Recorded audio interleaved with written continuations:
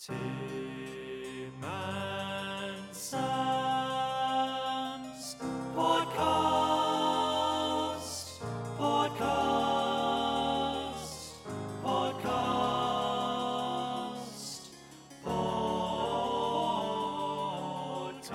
Sam and Toby have a podcast which is really, really great. They serve up music on a plate. Tim's luscious locks, Sam's shiny plate. Make them the very best of mates. So welcome to the pod. Sam has the news. Tim does reviews. Political views. Will days are confused.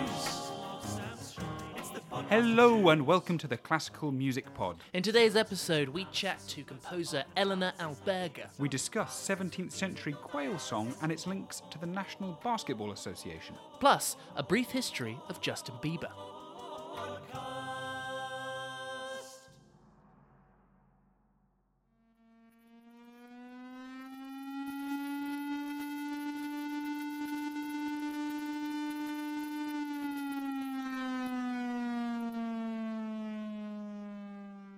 That nightmarish sound comes from a truck-mounted sonic gun developed by the Chinese military. It causes nausea and vomiting with prolonged exposure and is apparently being used to harass Indian soldiers on the line of actual control, which is the border between the two countries. It was also reported that a smaller, portable version of the gun was used to dispel protesters in Hong Kong earlier this year, although they surely could have done that playing anything by Camille Saint-Saëns. Oh, poor Camille. There's a geopolitical hue to news this week. On Wednesday, the Russian opposition leader Alexei Navalny called on the European Union to impose a travel ban on Valery Gergiev. In an interview with the German newspaper Bild, Navalny singled out the chief conductor of the Munich Philharmonic as a propagandist and apologist for Russian President Vladimir Putin. Gergiev has been a controversial figure since his appointment as chief conductor of the LSO 13 years ago now.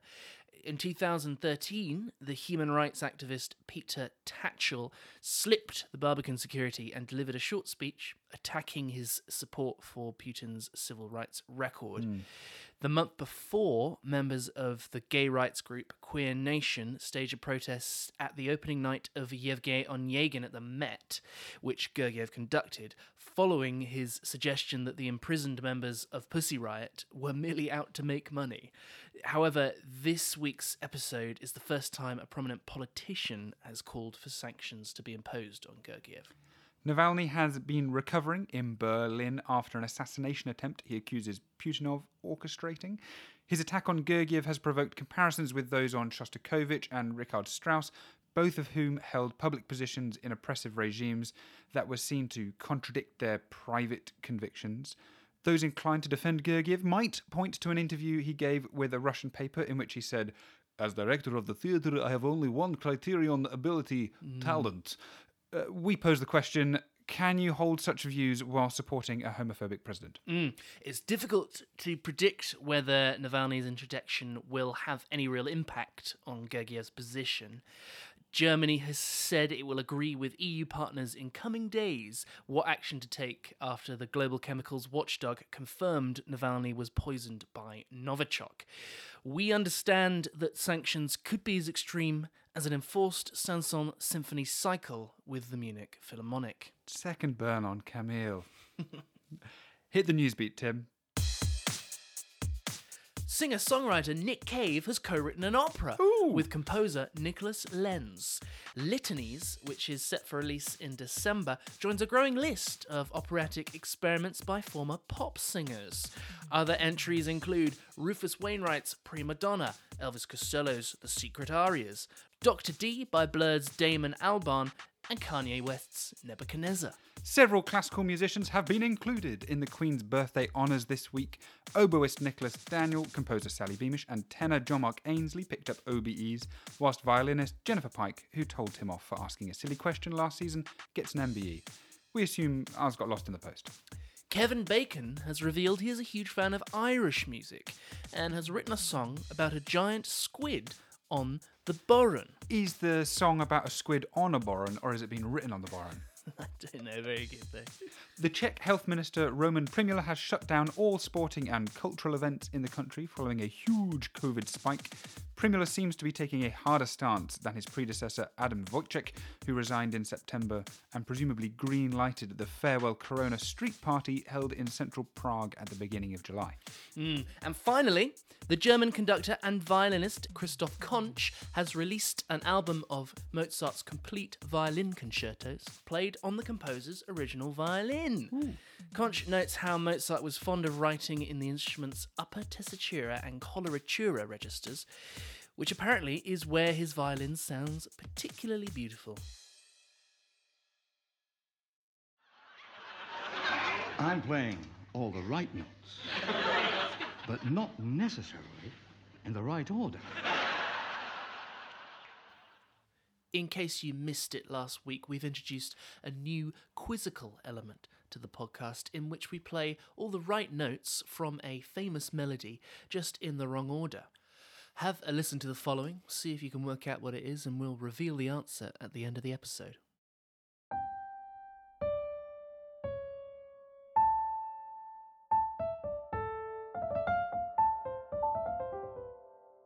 All the right notes in all the wrong places. Can you guess what song it is?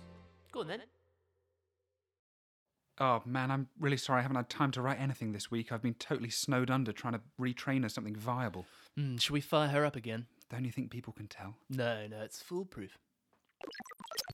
Welcome to the Analysistant 3000. What's the printout? Romantic ballet music, but it's also about the production of plastic cheese. Not feeling it. Try again. Baroque violin sonata, but it's also 1960s basketball trivia. Yeah, sounds like the one. Please release me.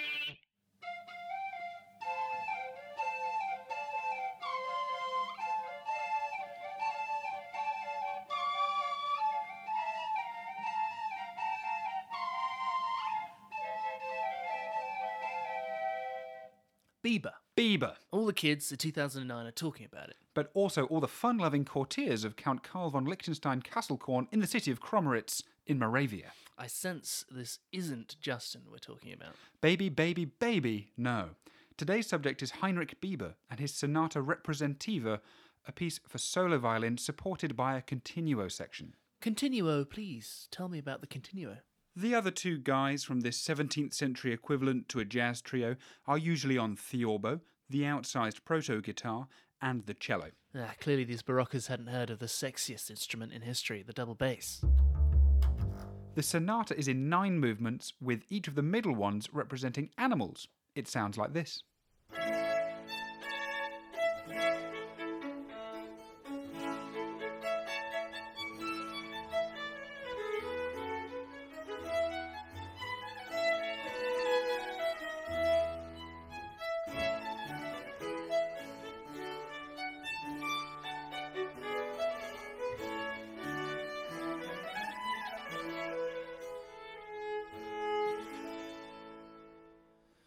Tell me, Sam, which animals make it into this zoological sonata? Cats, hens, a frog, and a quail. A quail? Yep, in real life they sound like this. And in the piece they sound like this.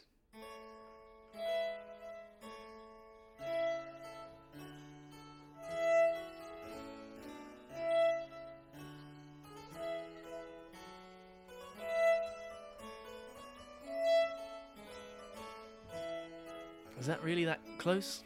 It's a representation, not dictation, shall we say. In fact, it's not even Bieber's representation. Bieber, a plagiarist ornithologist. No, he cited his source, a fella called Kircher. Sounds like Sean Connery casting a spell on a woman. Kircher! Kircher wrote down all these natural sounds as an attempt to organise the natural world, just as others in the Enlightenment were processing gravity or ascertaining whether clairvoyance was inversely correlated to height. Little shout out to Johannes Kepler there. And Bieber organised the natural world musically for his patron Karl, who loved representative pieces.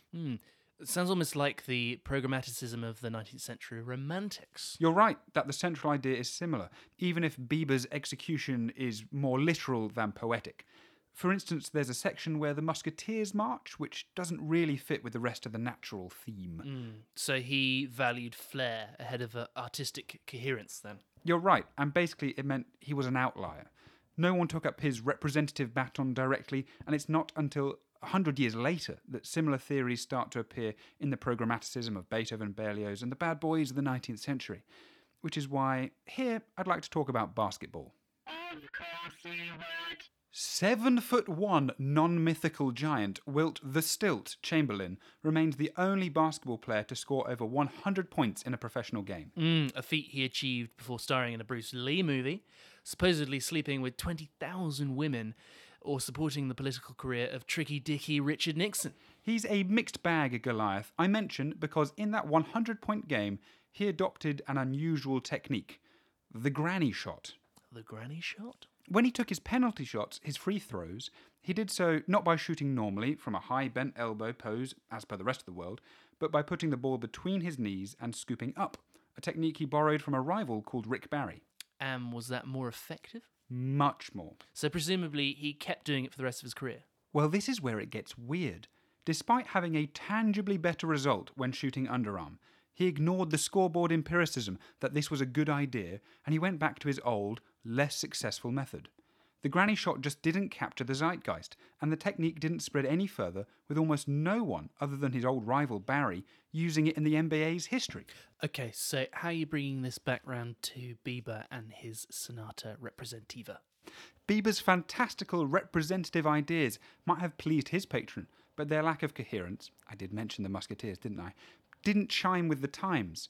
It didn't shape the fashion in the way that a generation later J.S. Bach's violin sonatas helped form the foundation of the canonical history of music.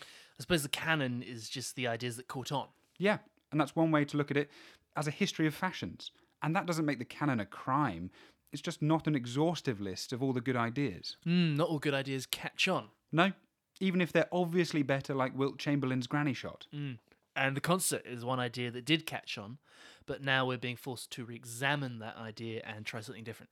And that's exactly what I talked to Kathy Boys from the Brighton Early Music Festival about. They're putting together an entirely digital festival this year, and I'm really glad that they're featuring Bieber as they try something different. He seems the perfect fit for it, as he too was an experimenter, someone who tried something a little bit out of the box. You've gone for a V-ticketing model, so volunteer tickets where people are able to watch it, it's not behind a paywall, and then if they want to, they're able to contribute some cash. How did you arrive at that as the best fit for you guys as an institution? I mean, this has been one of the huge challenges for people this year, deciding how to present online content and make it clear to audiences that, this is not free. This is not necessarily something that should and can be available completely free. In terms of Bremp, we were keen, obviously, we're keen for audiences to appreciate our content and be prepared to pay for content, but equally we want to use this as an opportunity to grow our audience amongst people who've maybe not come across the festival before. So we thought about various models, whether we would simply appeal for donations, whether we would, as some festivals are now doing, and it seems to be working, actually put up a paywall and say you can only watch this if you bought a ticket.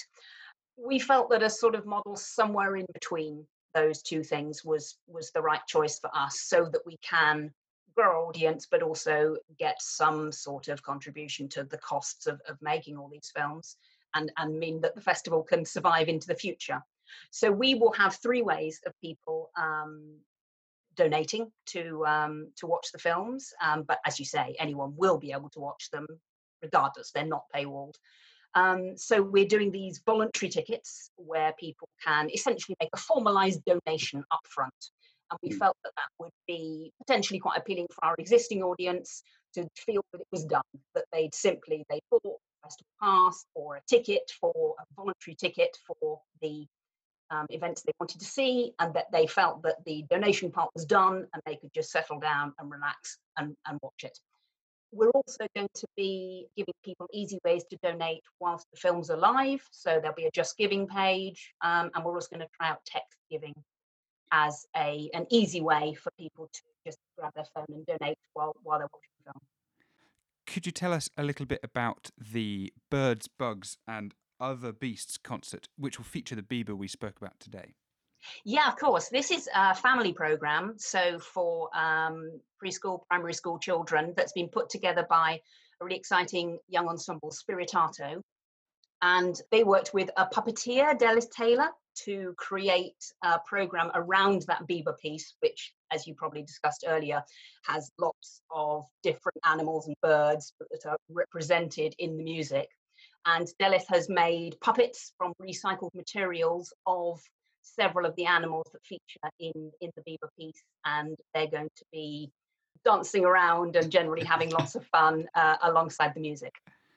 Fab. That'd be really fun. And it includes friend of the pod, Sergio, on Theorbo, so watch out for that. What are you most looking forward to seeing? Or I suppose, have you seen everything already? Or what are you most looking forward to people seeing? All of it is going to be fantastic, hopefully. But and I certainly haven't seen it all already, because we're making films. It's more than just a filmed concert. So although I've seen quite a number of the filming with the musicians, with the ensembles that we've done, that's going to be intercut with some film of the natural world and some newly created animations in some cases, interviews with the artists and all that sort of thing. So it will hopefully feel very much more than just a filmed concert. Hey, well, best of luck to you and the rest of the festival. It starts on the 23rd of October. You can hear the Bieber we spoke about earlier on the 24th, and we'll be wrapping up on the 1st of November. That's exactly right. And then each film will be available to watch for a week after the premiere date. So some of those later events will be online right up until the 8th of November. Fantastic. Thanks so much, Kathy. Composer Fact File, Heinrich Bieber. Born August 1664 in Reichenberg, Bohemia. Little is known of his education, but it is suspected he was raised by Jesuits. He was a violin virtuoso famous across Austro-Germany. He was discovered on YouTube when his Canadian mother posted clips of him performing. Early musicologist Charles Burney called him the greatest 17th century violin composer. Usher signed him to his record label when he was just 13 years old. He snuck off from his employer, Bishop Karl II, to work for the Archbishop of Salzburg without saying he was quitting. In 2016, he became the second most followed celebrity on Twitter, with 90.2 million followers. In his Rosary Sonatas, written about the crucifixion, Bieber requires the soloist to cross strings below the bridge and in the peg box, creating a cross on the instrument itself. His song Sorry has been purchased and streamed over 2 billion times. Bieber had 11 children, and his sons Karl and Anton played as violinists in Salzburg. He died in 1704 in Petersfriedhof. Justin Bieber is still only 26 years old. You got to pick a pocket or two. The first movement of Anton Bruckner's Fifth Symphony, written from 1875 to 76.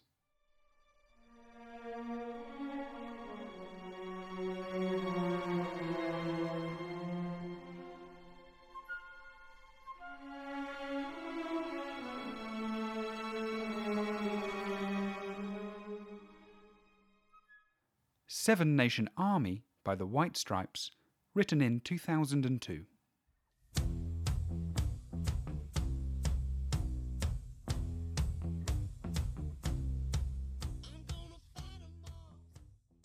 You got to pick a pocket or two.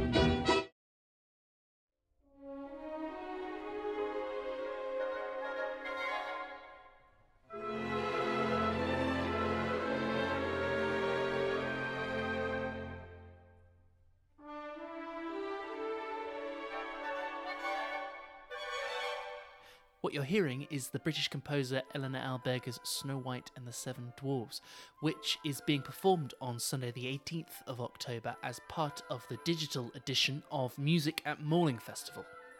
I caught up with Eleanor and her violinist husband, Tom Bose, to talk about the piece, as well as her Jamaican upbringing and her affectionately named childhood dog, Prince Andrew. We started off by fact-checking a skeleton biography that I had compiled of Eleanor, and she was very gracious in correcting a few of my mistakes.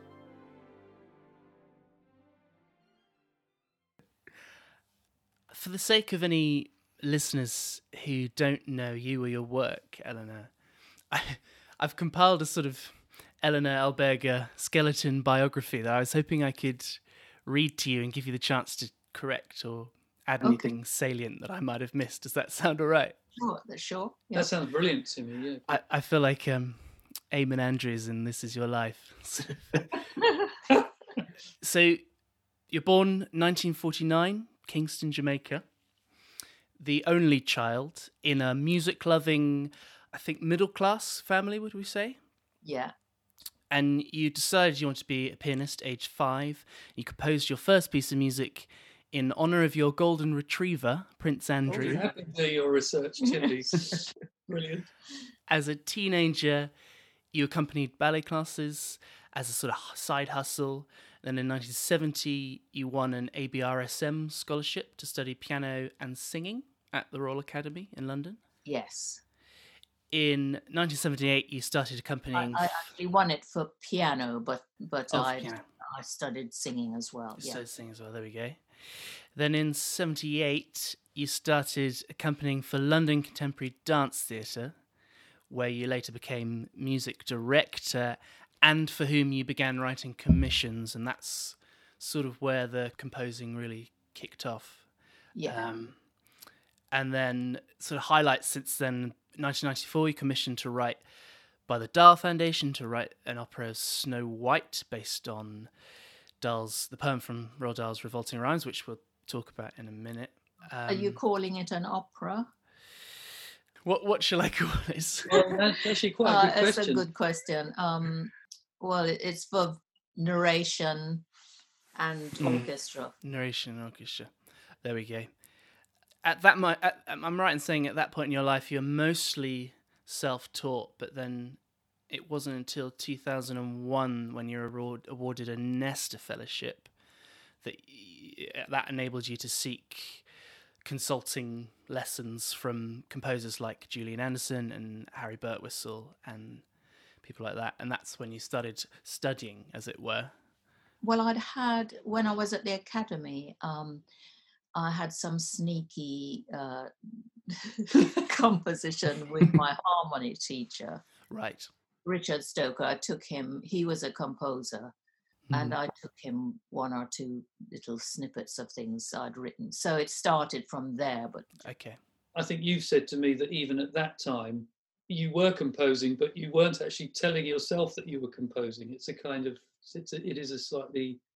Yes, it wasn't until the dance thing started that I started thinking, well, I do love this composition lark. I suppose the next big highlight, I suppose we could call it, is in 2015 when you wrote the Arise Athena for the last night of the proms. That's a fairly big commission. Yes. I did do an opera 2009.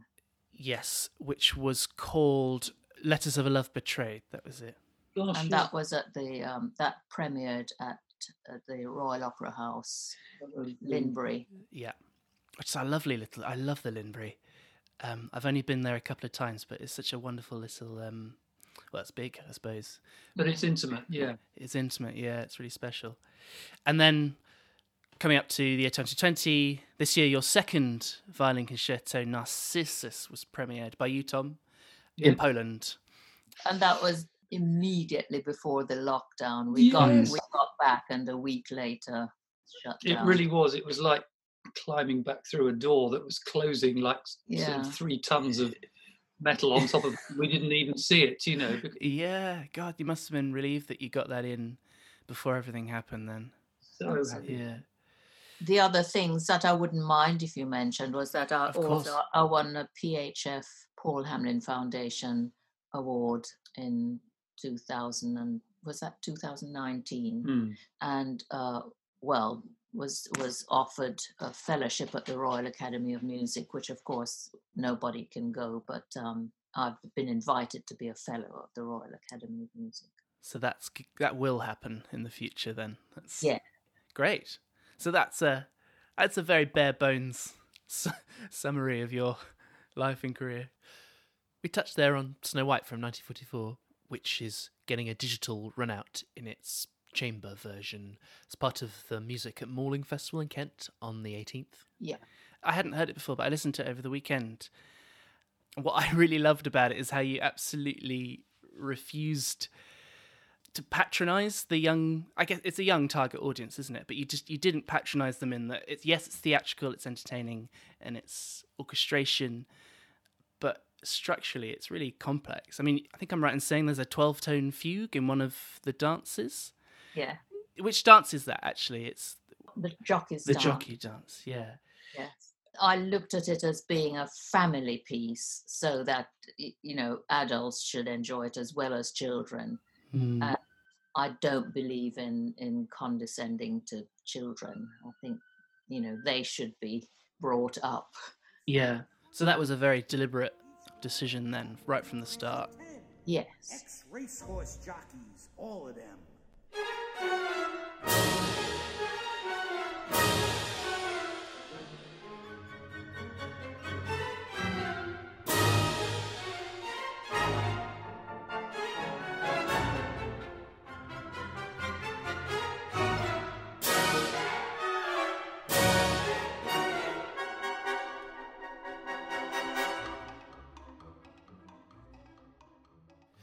There's a series of dances that emerge at points throughout the piece. As we said, the jockey's dance, there's also the stepmother's dance, the mirror's dance, Snow White's dance.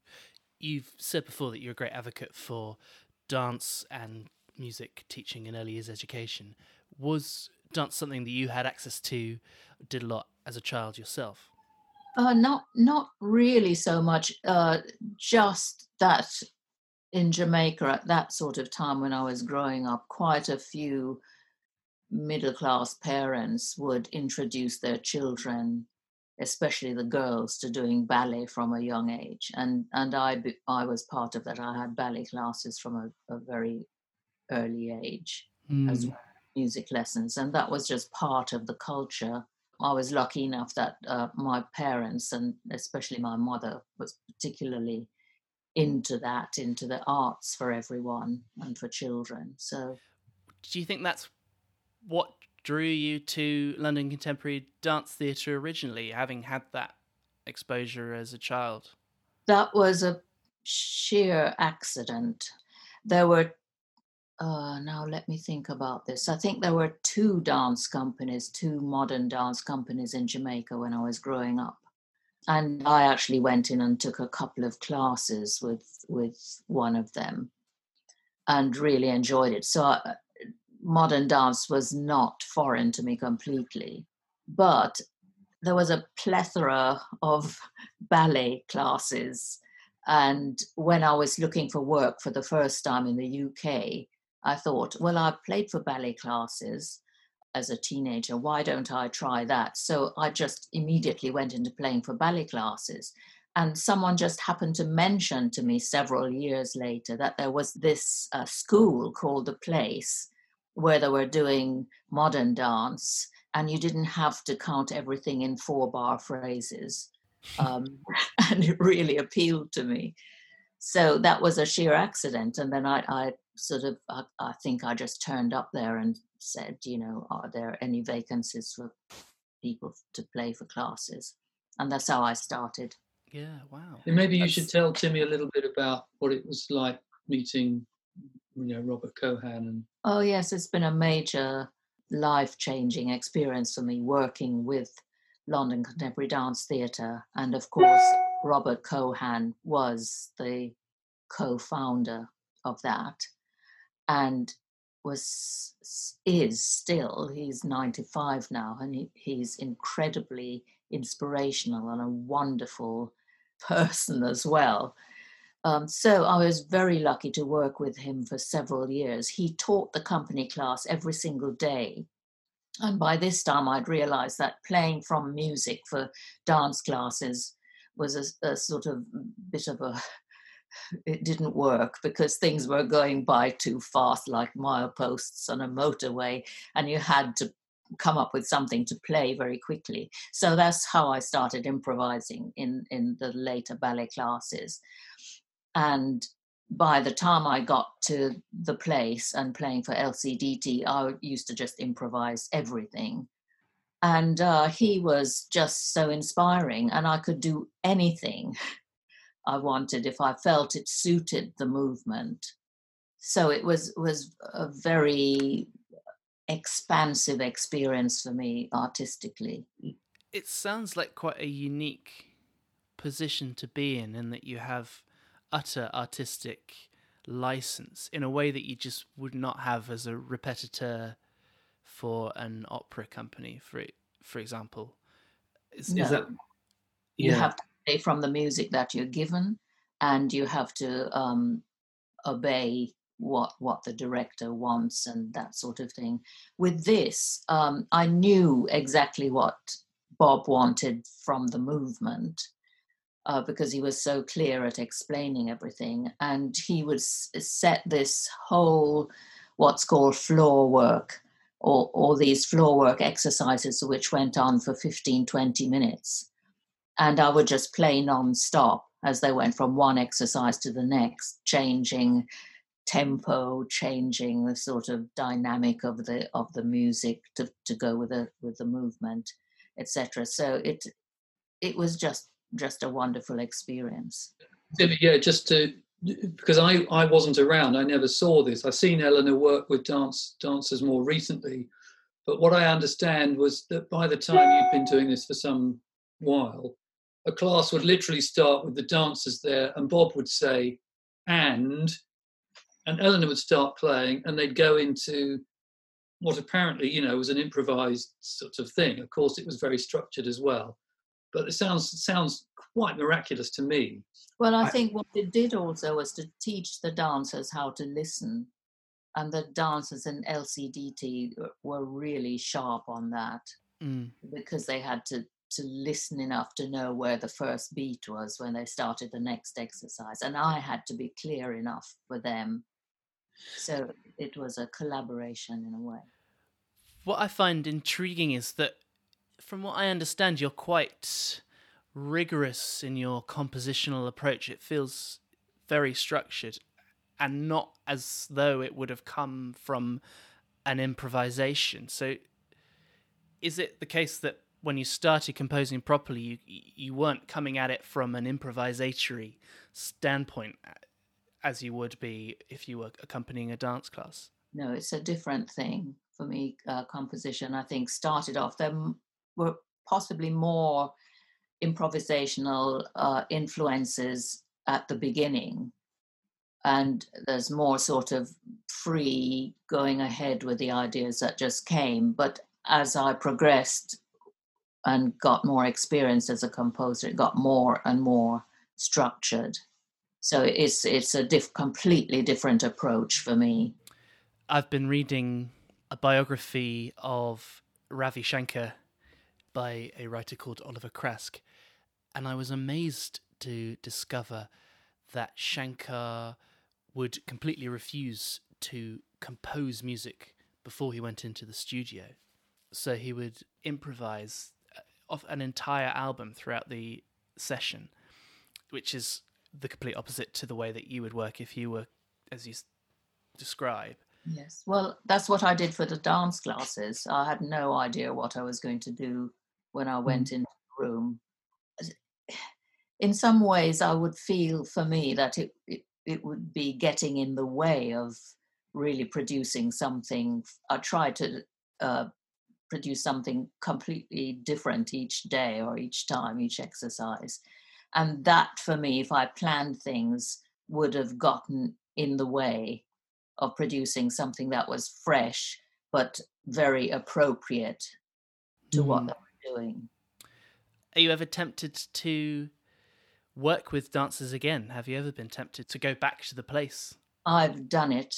Have you done it? Now, I was working with a Cohan collective, which is Robert with Bob Cohan again, and we co-founded the Cohan collective, and I was there for the first 4 years, and I played for some of his classes. Whenever he taught, I would play for him, which would usually be at the beginning of the course and sometimes once or twice during the course. But then that was the end of it. Yeah. And it sounds like you're done now. I'm done now, yes. Yeah. Fair enough.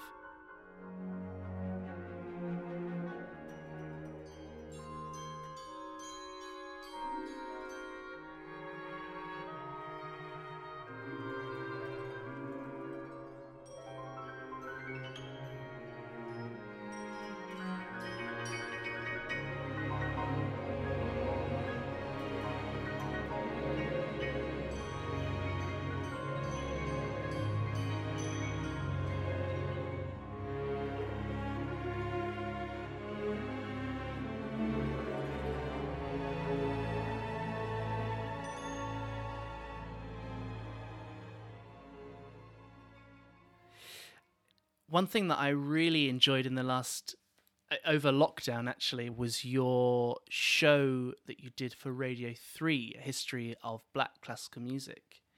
A few of the composers, the 20th century composers you talked about, I knew, but I had never come across people like Ignatius Sancho and John Blank, nor that I had no idea that there are references to black musicians in Europe going back to the 12th century. Oh, well, I didn't know that either. Was that a surprise for you too then? It was a revelation to me doing the research for it. So presumably none of these composers were on the radar when you were young, or even until that recently? No, they weren't. They weren't. Otherwise, I might have felt I had some sort of role models as a youngster, but there weren't any. Maybe just unpack for Tim a little bit about, he's been quick enough to see that you're a middle-class Jamaican. What does it mean to be a middle-class Jamaican in terms of what music was available to you and what was, how Eurocentric and all that kind of stuff? Yes, well, Jamaica was a British colony and the culture was pretty sort of British-based. So whatever middle-class children in the UK were experiencing, it was probably not that far removed. I mean, I suppose you had a dog called Prince Andrew. That's a bit of a clue. Oh, God, which I suppose hasn't aged very well as a pet name. No, he long left this earth before there was any embarrassment. So that's interesting. So there was very much class was very apparent in your upbringing then, and did that therefore have an effect on the kinds of culture that young Jamaicans imbibed?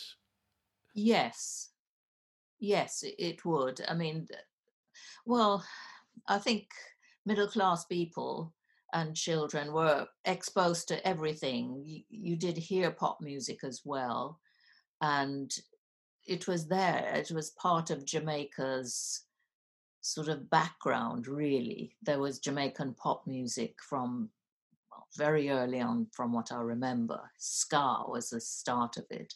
And it was always present, so much so that it became, if you heard pop music in Jamaica, it was almost 99% bound to be Jamaican. So that was in the air the whole time.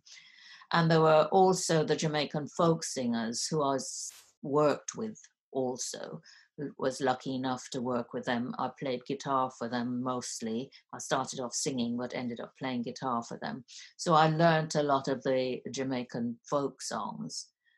And there were popular ballads and a bit of jazz and everything, and also classical music, all being played on the radio all the time. Everyone was exposed to everything. But presumably your idea at the time of a composer was very much white, dead man. Yes. That was in the syllabus, every year. There were one or two that were still alive, but mostly it was the other. Yeah. That was just the way it was and has been for a long time, yes. Your history of black classical music, it came out, I think it was a week before the death of George Floyd and the ensuing uproar, and did that feel Very strange timing. Strange timing in a way, yeah. I think there were a couple of things that you said in it that really stuck with me. The first of which was culture should be engendered by environment, not forced by listeners' expectations of composers reaching into their DNA and plucking out a Negro spiritual here, a pentatonic trope there. I thought that was a really interesting statement. Firstly, because it made me wonder whether you think that some black composers feel obliged to do this. Do you think that's the case? I couldn't say for sure, but I have my suspicions. Yeah. Yes. And the second thing that really struck me was you said to wave the racial flag as a priority only feeds divisions, which is probably the opposite of what some well-meaning but unconsciously biased people would say, in that, why aren't you waving the flag? It's your duty, even. Let's just say I don't think that's the way to finally solve the problem of racism. I think it still underlines division. Yeah. If we start like that and make that stronger, then we'll never get to the place where everyone's looked at or treated equally. Yeah, and you said you don't want people to hear your identity in your music, but has that borne out, or do people do it anyway? Do you find that people choose to hear, for example, the Caribbean influences as a statement of your identity, or even though that's not what you want? Some people do, yes, for probably those same reasons that you mentioned, being unconsciously biased, either that or insisting that if you're black, that's what you should be doing. Yeah. I mean, I could just butt in here. It was quite interesting in those weeks just after the George Floyd awfulness that, a lot of musicians were trying to mount concerts and do wonderful things, streaming concerts and everything. And there were definitely a strand of the inquiries that I was handling, because I'm often sort of trying my best to sort of manage Eleanor's affairs. And there was a big wave of interest. And much of that was just great. But a small strand of it was, the subtext was, I must have the music of a black woman composer. I'm doing a concert on Thursday and I've got to have something. And this piece looks like it might be good. And I would say, well, hang on a minute. You might want to take a look at it first and see if you really feel strongly about the piece, So, yeah, that was going on. There has been that. Yeah, again, that's a symptom, I guess, of the unconscious bias that we talked about, and people thinking that they're doing the right thing, and yet actually they're part of the problem in a way. Yeah. Yes, exactly. There was an interesting piece I read by, I don't know if you come across the writer Alex Ross. He's American. He writes for the New Yorker magazine on classical music. And he was pointing out two ways of listening to music that had been identified by a musicologist. One was poietic, which reads a score in light of its creator's intentions and their cultural context, and aesthetic, which takes into account the perceptions of an audience in the moment. And Alex Ross posited that we live in a determinedly poetic age. We give great stress to what artists do and say, which kind of chimes with that idea that people, or as you say, Tom, people ringing you up and saying, I want this piece of music because it has this context or could be inferred in this particular way. And I think that's true. I think people are focused too much on those aspects of music. I agree.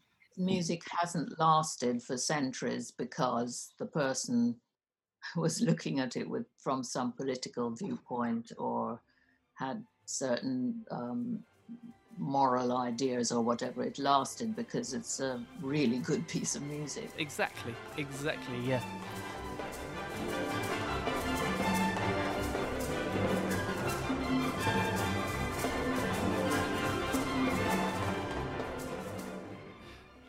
Ellen and Tom, I've really enjoyed speaking to you.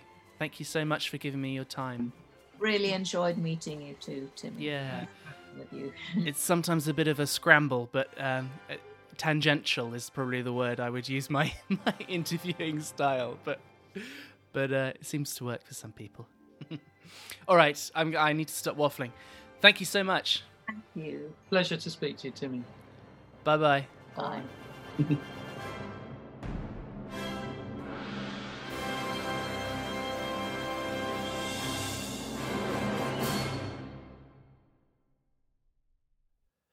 Once again, a big thank you to Eleanor and Tom for speaking to me there. If you were wondering what that music was, it was 4 of the dances from Eleanor's Snow White and the Seven Dwarfs. We had Snow White's dance opening, and then the jockey's dance, then the mirror's dance, and finally the celebration dance. All the right notes and all the wrong places. Can you guess what song it is? Go on then.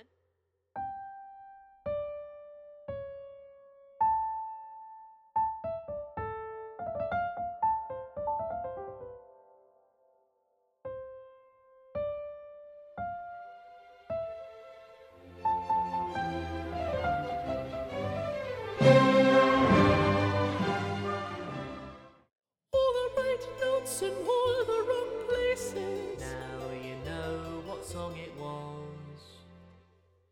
Before we hand over to the birthday department, a couple of quick thank yous from me. Firstly to Eleanor and Tom. I really enjoyed speaking to you guys.